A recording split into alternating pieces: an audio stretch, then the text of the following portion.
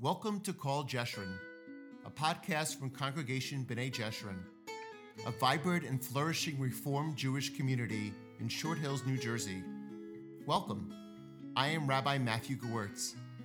Call Jeshurun is where you can come to engage with teachings of relevant wisdom and music.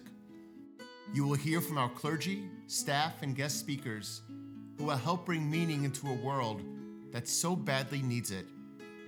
If you would like to learn more about our congregation, please visit us at tbj.org. The following is Rabbi Karen Glazer Perlman's sermon from Shabbat services on Friday, January 22nd. I love looking through old photos, the real ones that my mom had printed and put into photo albums. The boxes of glossy prints I have. I always used to order double prints for some reason. And of course, the almost 24,000 digital photos stored on my phone.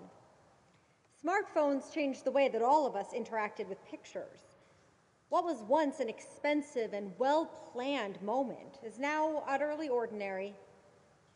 One of my favorite ways to engage with all these thousands of photos is to search the day's date and to look at the way I've changed over the years. It's an exercise in nostalgia, self-reflection with only a hint of narcissism. But the changes are less dramatic than I remember. They are subtle and gray.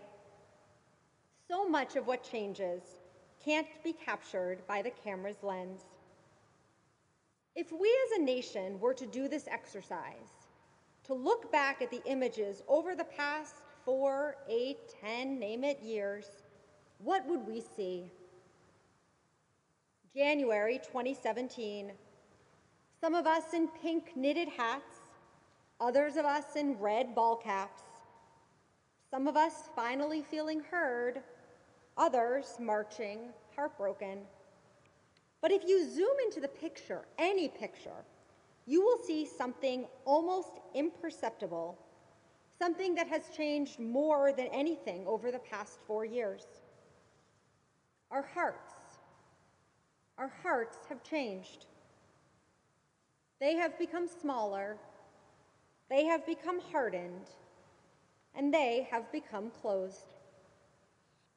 It doesn't matter how we voted back in 2016 or even back in November. Every one of us, our hearts have hardened a little. And before we blame or point fingers or try to explain the phenomenon away, let's stop and acknowledge it. Let's own it. In this last half-decade, so many of us have grown tired, weary of the ways in which we feel limited and the people that we see as responsible. Our language has grown crude and angry. We speak about our elected leaders like school children on a playground. Our ability for nuance has been neutered. It is, as the sociologist Brené Brown said in her landmark 2012 TED Talk, religion, this is her quote, religion has gone from a belief in faith and mystery to certainty.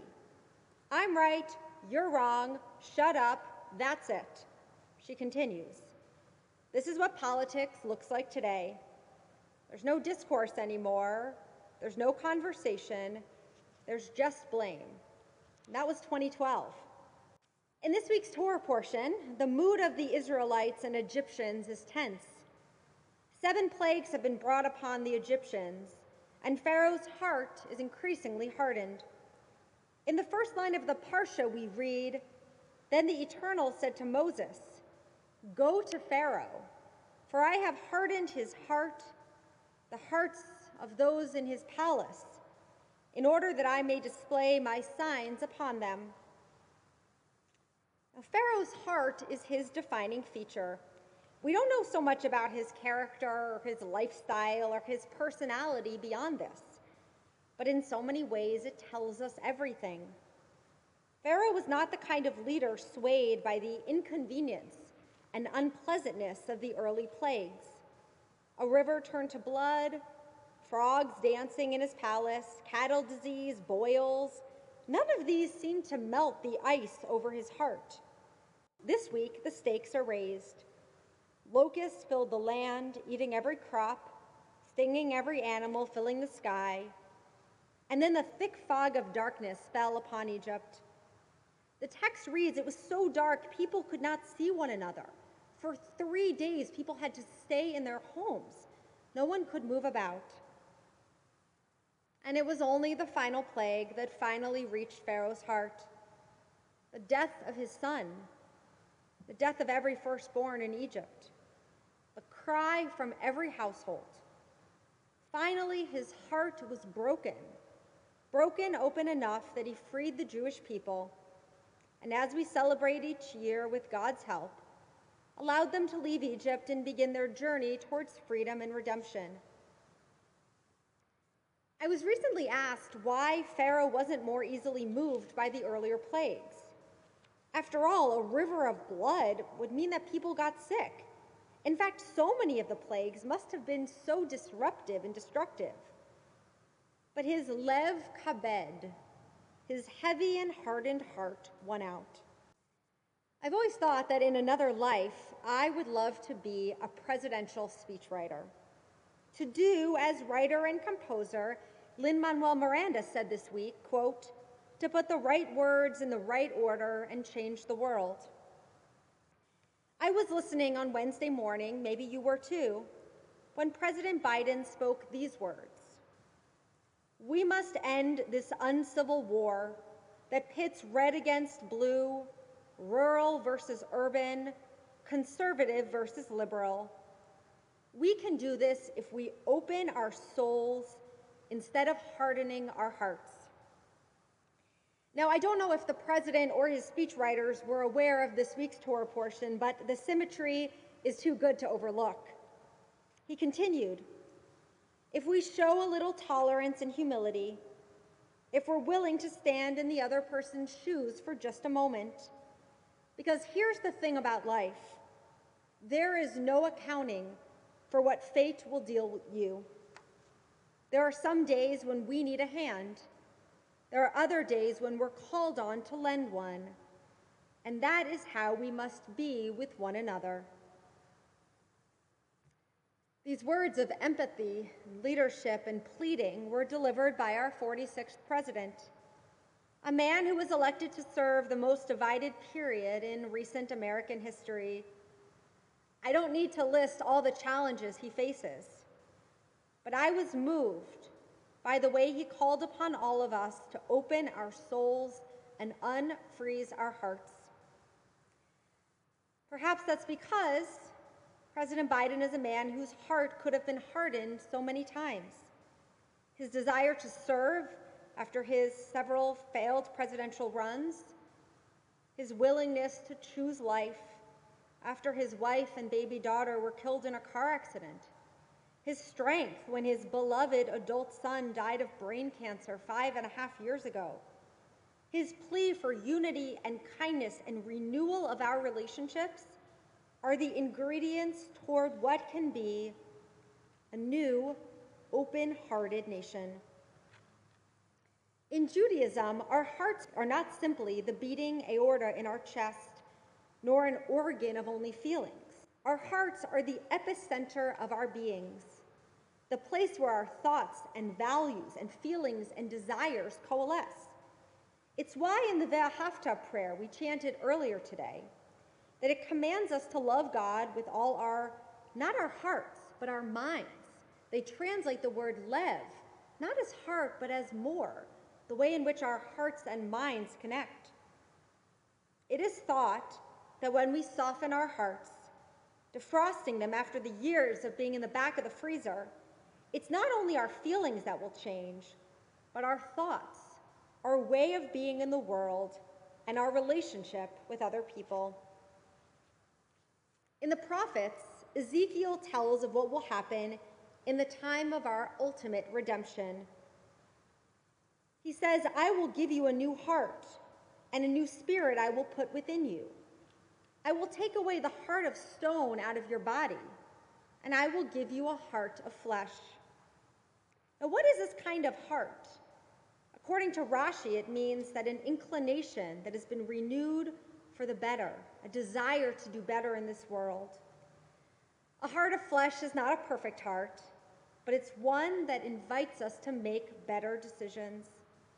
Ezekiel says that the Messianic era is not one where everything will be perfect, and we don't need to do any spiritual work, but rather we can make better, holier, and kinder decisions. A time in which our hearts will be better prepared to listen to God, to repent, and repair ourselves. A heart of flesh is a heart that is open, listening, compassionate, and ready to fix what is broken within the self. Even in the time of our ultimate redemption, we are not without work. Rather, we'll have to be more open, willing and prepared to repair what is ruptured within us. For some, this new administration is nearly messianic. But let us not misinterpret Biden's own words when we view this historic week. Let us not see this moment as a reshuffling of teams who now get to fight against each other. Let us see this moment as an invitation for a new heart.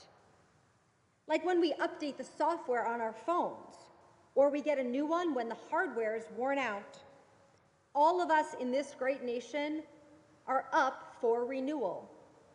You don't have to wait in line, and there are no extra charges for turning it in early.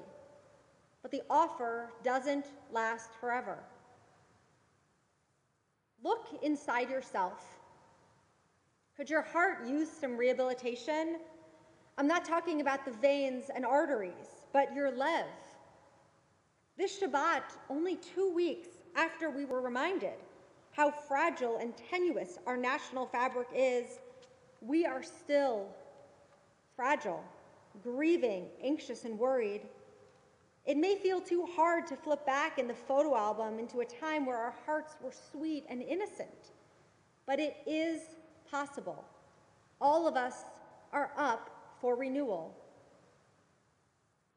Our lev kabed, our hardened hearts, they can become a lev kavod, a heart filled to the brim with respect, empathy, kindness, and compassion. This shift is as small as the vowels, which turn kabed into kavod. Because the president is right. There is no accounting for what fate will deal any of us.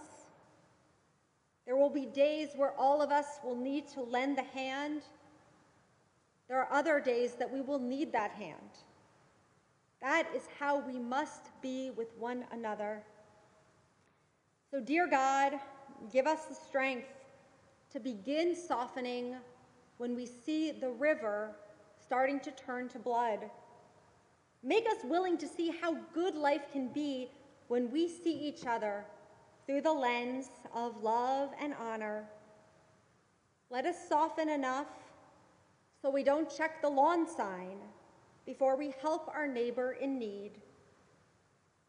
Let us be a nation, a community, a people where we know the value of those open hearts, ability to walk forward, to be connected in an unbroken chain of tradition.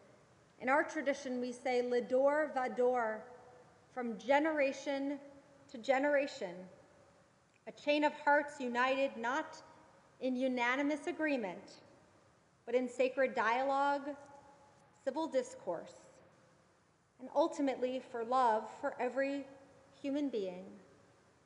We are up for renewal today. I hope you'll consider the offer.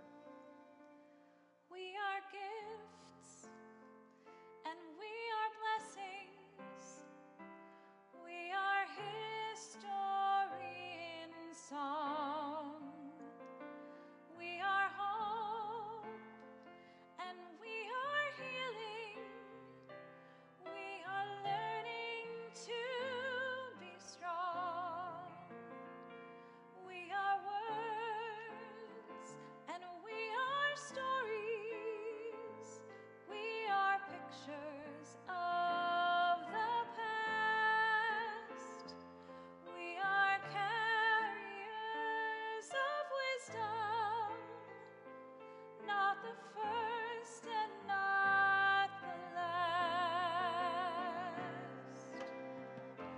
לדור ודור נגיד גודלך.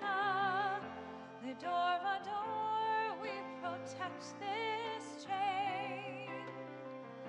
From generation to generation, לדור ודור these lips will praise your name.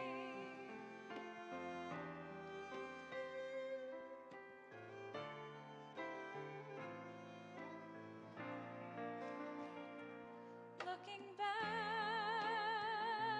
on the journey that we carry in our hearts, from the shadow of the mountain to the waters that would part, we are blessed and we are holy, we are children of your way, and the words that bring us meaning, we will have the strength to say. לדור ודור נגיד גודלך. לדור ודור we protect this chain. From generation to generation, לדור ודור these lips will praise your name.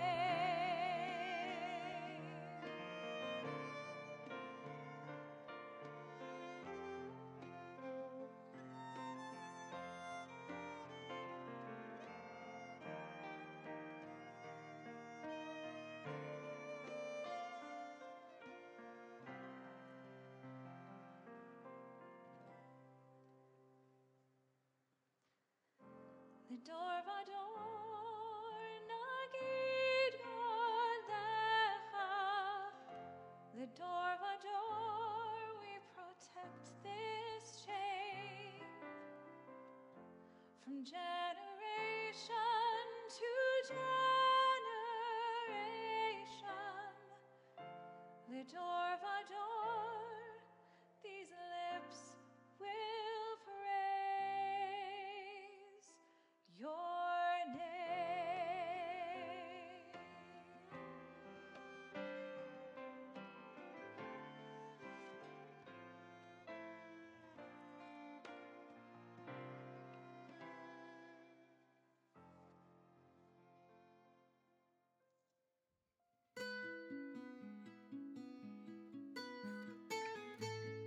Thank you for listening to this edition of Call Jeshurun. If you would like to learn more, visit our website at tbj.org and follow us on social media for updates on all our upcoming opportunities for engagement. We really hope to see you soon.